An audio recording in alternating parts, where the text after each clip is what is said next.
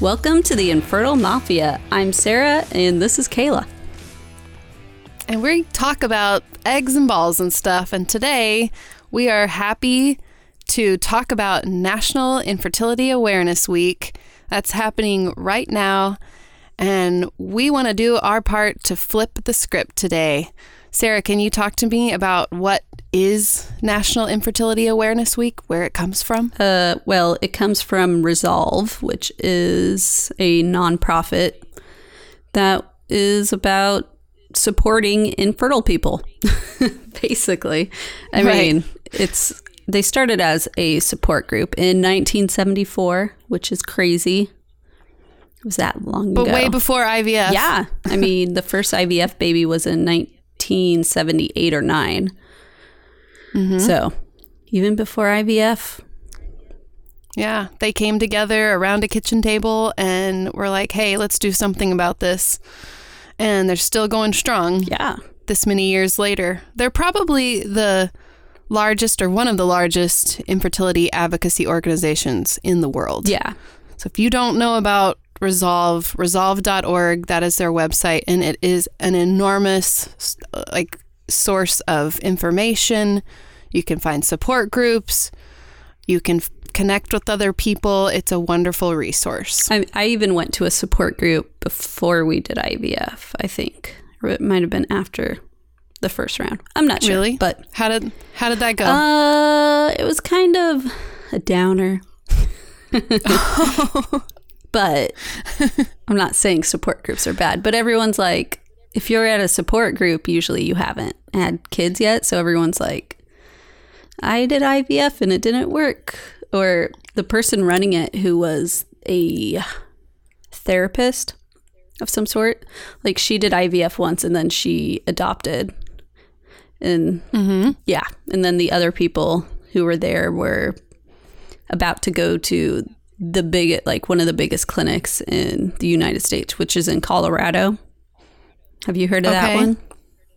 No. Anyway, so they did a donor egg cycle, and I think they ended up getting pregnant. But when you're there, usually people have not gotten pregnant yet, and it's kind of like sad. Yeah, of course. Mm-hmm. It's a sad thing.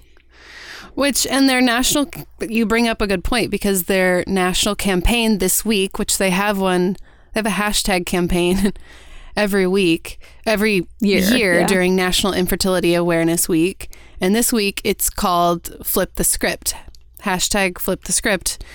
And the reason they do this is for 1 week, they want this really big push of changing the way that we as a public talk about infertility.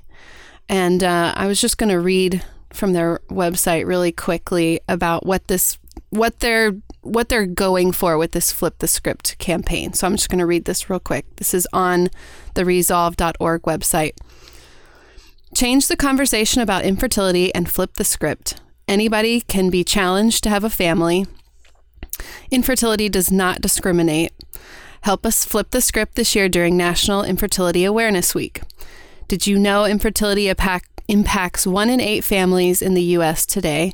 It's time to flip the script on infertility to help others realize the far-reaching effects and consequences of turning a blind eye to a medical diagnosis. Did you know that most people struggling with infertility receive no coverage from their health insurance? This inhibits many people being able to move forward to treatments to resolve their infertility. Let's flip the script to educate others and change their perception. And it goes on to list, let's flip the script for employers that don't include treatment in their health plans. Let's flip the script in the general medical world, because this is a medical diagnosis, and flipping the script on laws and policies, that legislation that impacts all of us. And then, what they want you to do is do your part to flip the script and talk about infertility in a different way, just to bring awareness to it. So it's interesting that you brought up going to a support group and that it was kind of a downer, because for you and I, and I'm only speaking for Sarah and I right now, one of the reasons we decided to do this podcast was we wanted to talk about infertility in a different way. And we both, even before we even had this idea, were like, man, a lot of the resources out there are just they're kind of a downer, or it's a little dry because it's very clinical, and that's fine. And it has its place in the world, and we don't want to diminish those, but we wanted to bring something different to the table. We just wanted to talk to you guys the same way we talk to each other and the way we talk to our other infertile friends about this stuff. Give it to you straight. We just wanted to be real. Yeah, and not like just be sad all the time about it, because there are parts that aren't sad, of course. But yeah, that's why we wanted to do this, and bring a little positivity. Yes, like on Instagram, there's quite a few funny accounts, I guess you would say, that you can follow that have to do with infertility. Like I just saw a new one. It's called Infertility Illustrated, or Illustrated Infertility. And it's really funny. Infertility Illustrated. Yeah. Have you seen that? Oh, yeah. I've been talking to her. You have? I have. Who is she? She's this really awesome girl that's really talented. Yeah, everyone should go follow her, Infertility_Illustrated. And she draws these awesome illustrations about, and she's like bringing these really crappy things about infertility to life in these illustrations. And I told her, I reached out to her, and I just said, this is such a unique way to process this really shitty thing. Yeah, and they're funny because they're relatable. They're funny. Yeah, they're like little cartoons. Yeah. And they're very relatable. And then I saw there's a book called Down the Effing Tubes. Have you seen that? I bought and they have an Instagram account too. Yes, I bought it, and it's a cartoon book too, and it rhymes, and it's kind of a children's type book that's made for adults. Nice, which is funny. And then Hilariously Infertile. Do you follow her by chance? I do. Those are pretty good too. Yeah. So there's some, if you need a pick-me-up about this topic, something to make you laugh or smile, those are some great Instagram accounts you can follow. Yeah. And then there's Funny Girls of Infertility. Have you? I don't know that one, no. Well, that one is a little bit different because the person who runs it is not infertile. But she was. Okay. Which I was like, oh, you're not infertile, but you're running an infertility account? But she's an advocate for the infertility community, and she makes t-shirts and stuff. But okay. Yeah, there's that one. Nice. Cool. Yeah, so go check those out because they're all great. And then today in this episode specifically, we wanted to flip the script by sharing stories other than our own. So we want to use this platform that we have with this podcast to share some stories from people out there. We received some via Instagram, some in our closed Facebook group, which definitely you can follow us in both of those places. The closed Facebook group is The Infertile Mafia. The Instagram is Infertile Mafia Podcast. And we also received a couple emails. So let's just start sharing. Let's flip the script, Sarah. Go for it. All right. So the first story is from Ashley L. I don't know why I said that so weird. L. She said, my story. My husband, at only 19 years old, was catastrophically injured while deployed to Afghanistan due to an IED blast and paralyzed, resulting in a male factor infertility condition known as anejaculation. I hope I said that right. Or it might just be anejaculation. So I think that means that you just don't. Is that correct, Kayla? I think so. Yes. And then she said, I had a traumatic childhood and was so sure I never wanted children. I wanted a tubal from the time I was 18 until 27 when my OB/GYN, who was retiring, finally agreed and tied my tubes. Then I met my husband in 2016. We knew from the moment we met that this was the relationship we'd both been searching for our entire lives. We decided that we also wanted a family together. I had guilt over my tubal, but IVF was our only option due to my husband's injuries. We've been through one cycle, which resulted in no blasts. We will be cycling again next month. We are blessed to say that thanks to Resolve's efforts and those of other injured veterans, that we are able to utilize IVF for vets. We also discovered while on this journey that my AMH is low at 0.9 and that my eggs are of poor quality. Paralysis also affects the quality of sperm. That's quite a story, though. Yeah. That's pretty low for AMH. Yeah. Mm-hmm. I wonder if it has anything to do with having the tubal. Or no? I don't think so, because your AMH is based on hormones. Yeah. So it's pretty much your resting follicle count.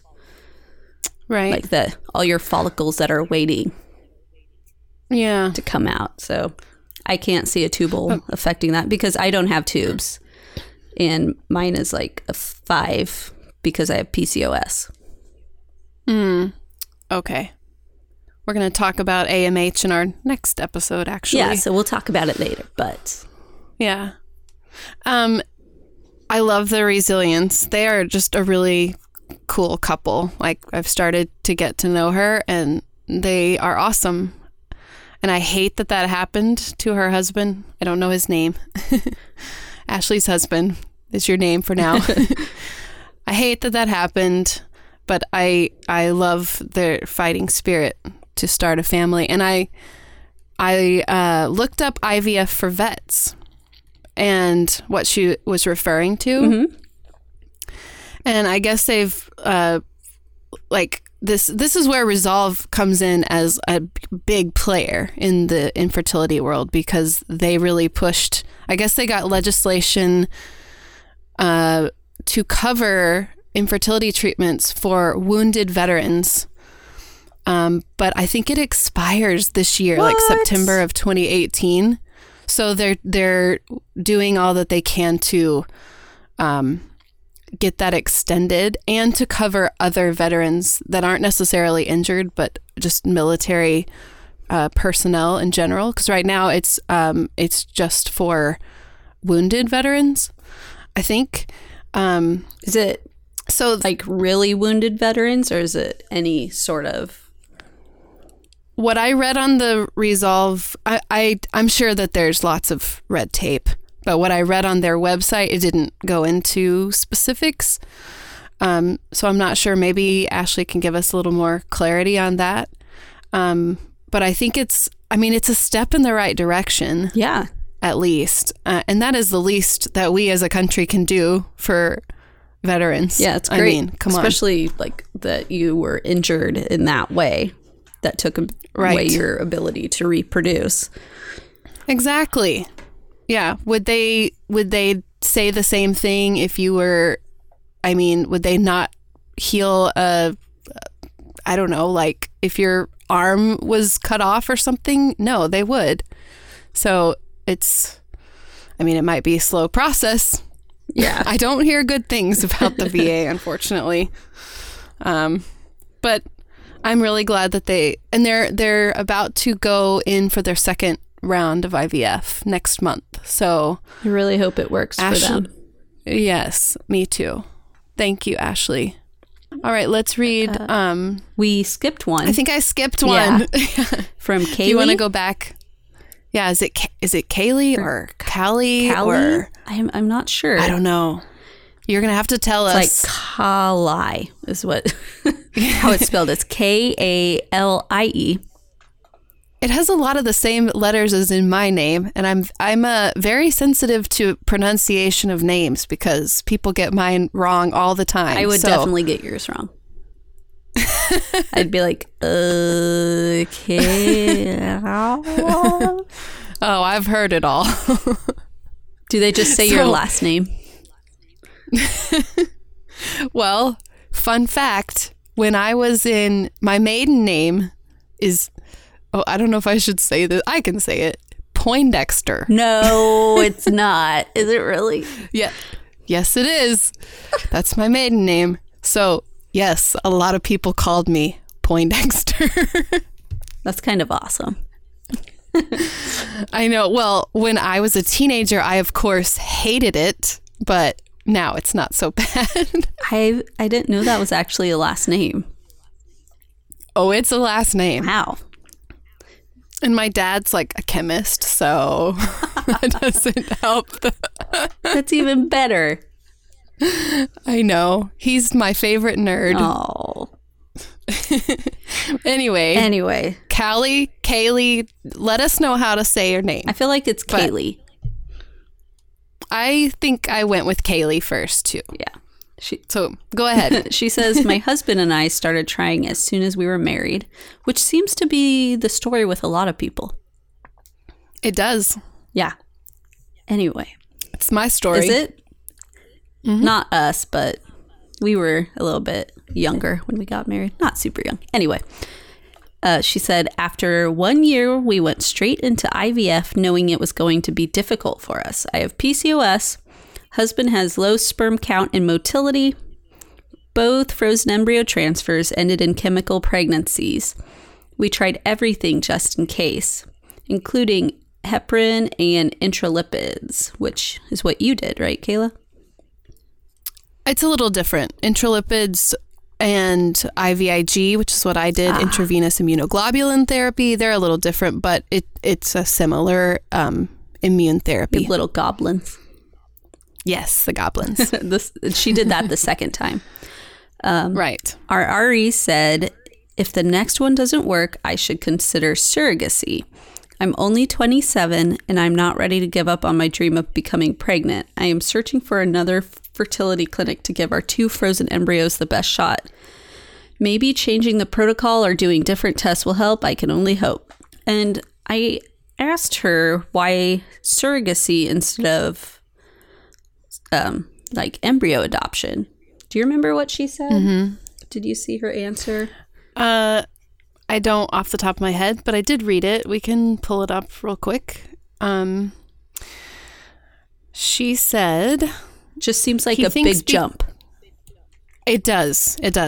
She said, he thinks because I'm young, I should have good embryos. His assumption is if it doesn't work, is that I could have an uninhabitable uterus. He mentioned having a young patient before that had multiple miscarriages during IVF and a successful pregnancy through surrogacy later.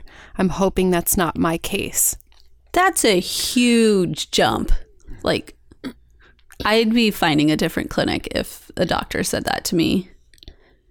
At the very least, a second opinion. Because she's so young. Well, and just because you haven't gotten pregnant doesn't mean it's your uterus. Most of the time, it's not your uterus. It's the embryo quality. And having PCOS can fry your eggs. Like if you have the raised testosterone, that overcooks your eggs. Yes, I know this is a topic that is near and dear to your heart. Like, Sarah gets hot when we talk about egg quality. I do. You do. And we are going to do an episode on this topic because you know so much about it. And it seems like a bit of a lack of information out there about egg quality and things that you can do yourself naturally to improve your own egg quality. Which I don't get why doctors don't have you do it before your cycle. I don't know. I don't know if it's they either don't know because they have a lot of things they need to know. And there's lots of other issues that they have to be familiar with, or it takes time. It takes the patient really buying into it. It's not a quick fix. It's not like, most people that are seeing a fertility doctor, they're like, get me pregnant now. And they may not want to put in the hard work I'm not saying that that's Kaylee. No. But I'm just saying from the doctor's perspective, they may be like, oh, it's just whatever they think is going to give you the best outcome is often what gets recommended. But if I'm 27 and someone tells me your best shot is surrogacy, I would, maybe there's more to the story that she's not telling us. I don't know. Has he looked in her uterus? That's what, Right. She's just giving us a little picture. So, but I agree that she should at least get a second opinion. Like she said, she's going to look for another clinic. I hope she does. Yeah, let us know how that goes, Kaylee. I'm just angry now. 'Cause he's probably worrying her for no reason. Yeah, we, like I said, we don't know all the details, but... Like, the same could be said about me, like, before we got pregnant. Because we didn't have any embryos make it the first time, and we only had 2 make it the second time. Out of a lot of eggs. A doctor could have just as easily told you, oh, you need a surrogate because you apparently can't make... You can't... It doesn't even make sense. Anyway, we have one more story. One more story. Yeah. Sorry to go off on a tangent. My dogs are barking, if you can hear that. They're going crazy right now, and they're right above me. Should we pause? Can you hear that? Yes, I can hear it. I'll have you read the story, and I'll just turn my mic off. Okay. Okay, and our last story from Facebook is from Heather, and she writes, in a very small nutshell, it wasn't an easy road to have our twins. Doctors from 2 different countries on 2 different continents, 2 different flights across the Atlantic Ocean, care provided in 2 different languages, none of it covered by insurance, 1 full round of IVF, a miscarriage, an embryo that failed to survive the defrosting process, then a second full round of IVF that gave us our babies, all while my husband was active duty in the Air Force. I would do it all again in a heartbeat because we were one of the incredibly blessed couples who had a happy ending. My heart aches for those who pray for the same outcome, but it also still aches for me every single time I see a new pregnancy is announced by someone else. I can't just have one more, as so many say we should, even as much as I would love to. I'm changed forever by the loss we suffered. Oh. So that is like, whoa. So I asked her about this whole like countries on 2 different continents, 2 different languages. And so her husband was deployed in Spain, I think. Oh, and okay. They had a military doctor on base that I guess recommended a surgery for him, but by an American doctor. So it was an American military doctor that they were seeing in Spain, I think. And so they had to do this surgery back and forth to the States.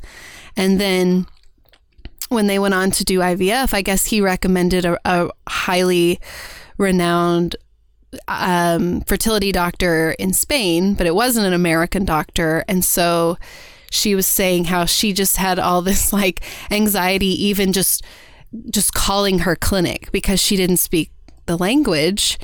And I was saying how crazy that, like what an obstacle that would be to not speak the language when you're going through IVF. Like even just a simple phone call to your clinic is like this, a really difficult challenge. Yeah.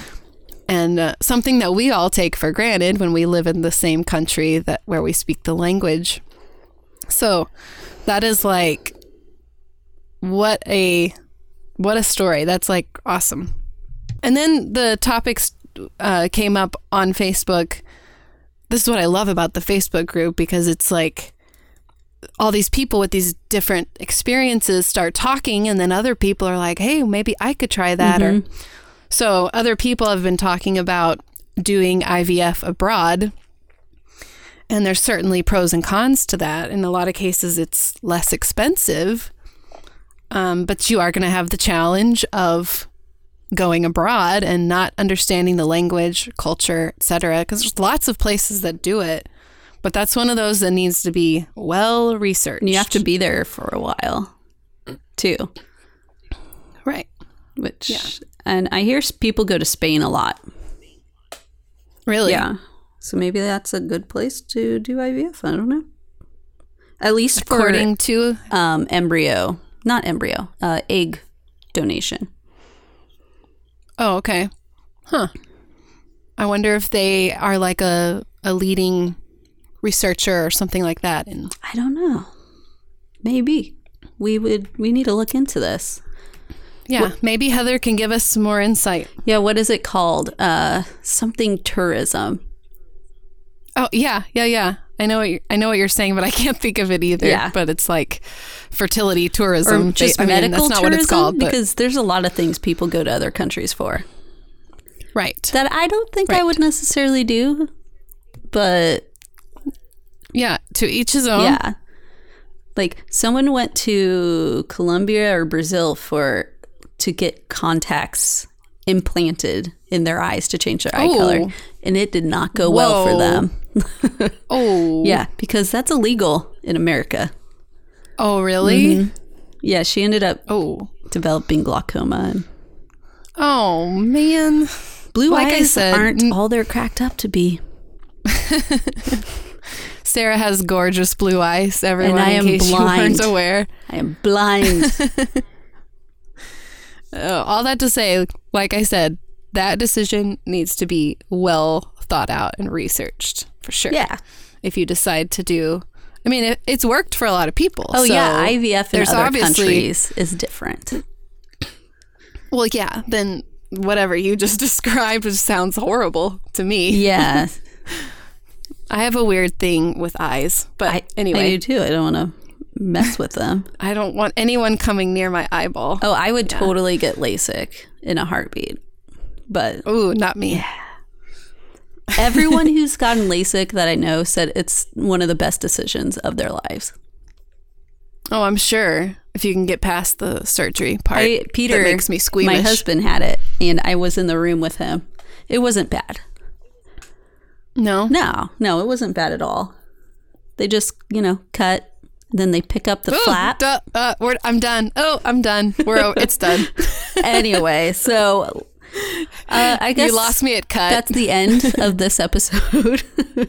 Oh, no. We have two more. We do? Yeah. Okay, well, we have two from Instagram. Oh, you're going to read these then. Yeah, okay. I'll read them. They're so this one is from my friend Christy, who is a fellow IVF twin mama. I was going to say, does she have twins? She does. Would I know her? She lives here in Chicago. You might. This post is from her like professional account, which I love about it because it's Christy Tyler Photography. She's a photographer. And I posted a picture in our Facebook group and on my Instagram account and on Infertile Mafia account that she took of Bill and the twins. And anyway, I love that she posted this on her business account because that's the whole idea of flipping the script. Like she's getting it out there even in her professional community. So I wanted to read this that she posted. She told me I could share with you guys. We are 1 in 8 couples who struggle with infertility. If I had to say that out loud years ago, I couldn't have probably done it. I was in denial for a long time that anything was wrong. We struggled silently for 4 years before we finally decided to share our story, and let me tell you, it was one of the best decisions we've made. The community we've met, the love and prayers we received, the weight it lifted off our shoulders was immeasurable. People often told us we were brave for sharing, but in reality, I felt like it was so much harder to struggle through it in silence. Since sharing in 2013, we went through 2 years of treatments, 3 IUIs, 2 rounds of IVF, and a miscarriage after our first ever positive pregnancy test. It was a road that in the midst of it felt unbearable at times, but in retrospect, it made us the parents we are to these 2 little loves today, who are now somehow too. They're so cute. I'm looking at a picture of them right now. Yeah, they're really cute. Also, since sharing, we started a private support group, so if you or anyone you know are struggling, please don't be afraid to reach out. It started as a group of about 20 of us and has grown to over 250 amazing women cheering each other on. It blows my mind daily how connected we all are and how accepting and loving the group is to people they've often never met in real life. This year, to raise awareness, we want to flip the script. So if you have any questions about infertility or treatments, please feel free to DM me or ask below. So, I mean, she said it all. I love that. What is her group? She didn't mention it. Oh. So, because she said it's a private support group. Oh. So I think it's like, if you want to be part of it, you have to know reach the out secret to her. Password. Right. And the knock. Yeah. All right. Thank you so much, Christy, for sharing. And I have one more, and this is from, I don't know her name, but her Instagram handle is Making Babies in BK, as in Brooklyn. Oh, okay. And I came across this actually a few weeks ago, and I loved it. And it was actually shared by @FertileGirl. And then I went to her page and I read it again. And then I reached out to her and said, hey, can I share this on our podcast? Because I love everything about it. It's great. So I'm going to just go ahead and read. So much is written about the hardships of IVF, but there's a beauty in this journey too. A quiet empowerment that comes only after walking its arduous path. To me, the beauty is in the unraveling of myths that have been told to women since childhood. We're taught at a young age that our real power lies in our ability to reproduce. Yet the potential problems that come with this expectation are never openly and unbiasedly addressed. When things fail to work as planned, we're expected to solve for it in silence or risk feeling the shame of generations of stigma that we didn't create. My IVF journey, and particularly coping with IVF failure, has given me the strength to not only break that silence, but find my voice among a new generation of women who refuse to live in these archaic spaces. I'm so incredibly thankful for this awakening. A few of my learnings. Number 1, IVF showed me the amazing strength of my own body and the immense power and deep complexity of the female reproductive system that rivals the strength of any man. True. Number 2, IVF forced me to truly let go and peacefully accept that we're not in control of our lives or our best laid fertility plans.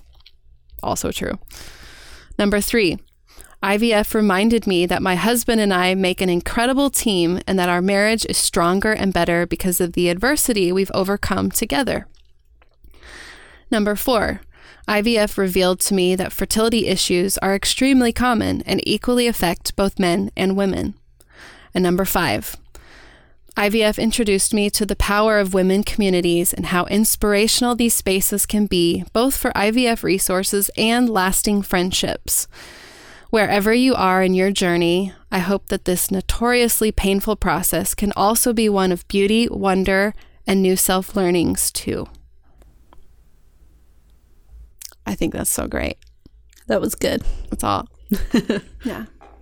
And it's all about empowerment, which is another thing Sarah and I really wanted to bring to the table with this podcast.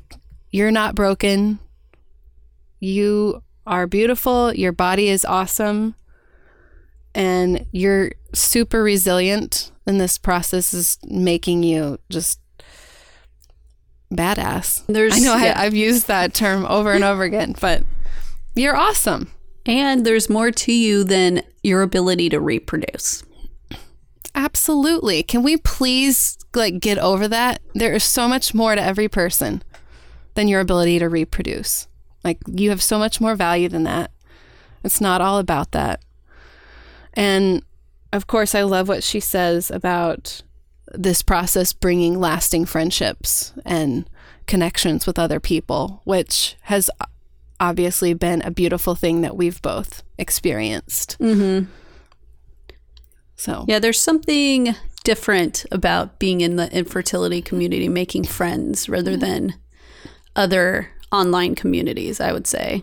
I mean, I don't know. Yeah. I'm not in other online communities, but like say mommy communities, I feel like the friendships aren't the same. No. If we're talking specifically other mommy communities, yeah, I agree with you 100%.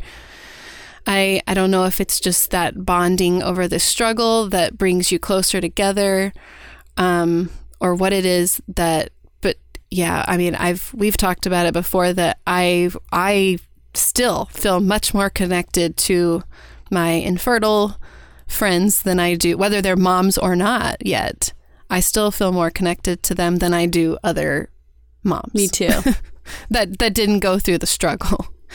It's a really powerful community of people. It is. So you're all awesome. Do your part to flip the script this week. Come out of the infertility closet if you want. Whatever, if you want, if you're comfortable. So you can share something on your own personal social media if that's something you do. Share this podcast. We would love for you to share it with other people. Yeah. And if you don't want to share, that's cool too. You can join our closed Facebook group, again, called The Infertile Mafia. Follow us on Instagram at Infertile Mafia Podcast. Send us an email to infertilemafia@gmail.com. We would love to share your story. And of course, don't forget to subscribe to us to hear lots more talk about eggs and balls and stuff. And if you're feeling generous, give us a rating and review. And this is how you can flip the script by helping us get the word out about this podcast, because the better the ratings and reviews, the more people are likely to listen to it. Right. And they're going to, the reviews are not for us. They're really for other people. Yeah. When they find the podcast and they help, get us out there, get our face out there so that when someone is searching for something like this, that they can actually find us. So we'd love a rating and review if you're feeling generous. But if you're like not, Sarah that's said. fine. That's fine too. Yeah. We're just happy to have you here. Yeah. Thanks for listening. Thanks for listening, and thanks for joining the Infertile Mafia. Bye. Bye, everyone.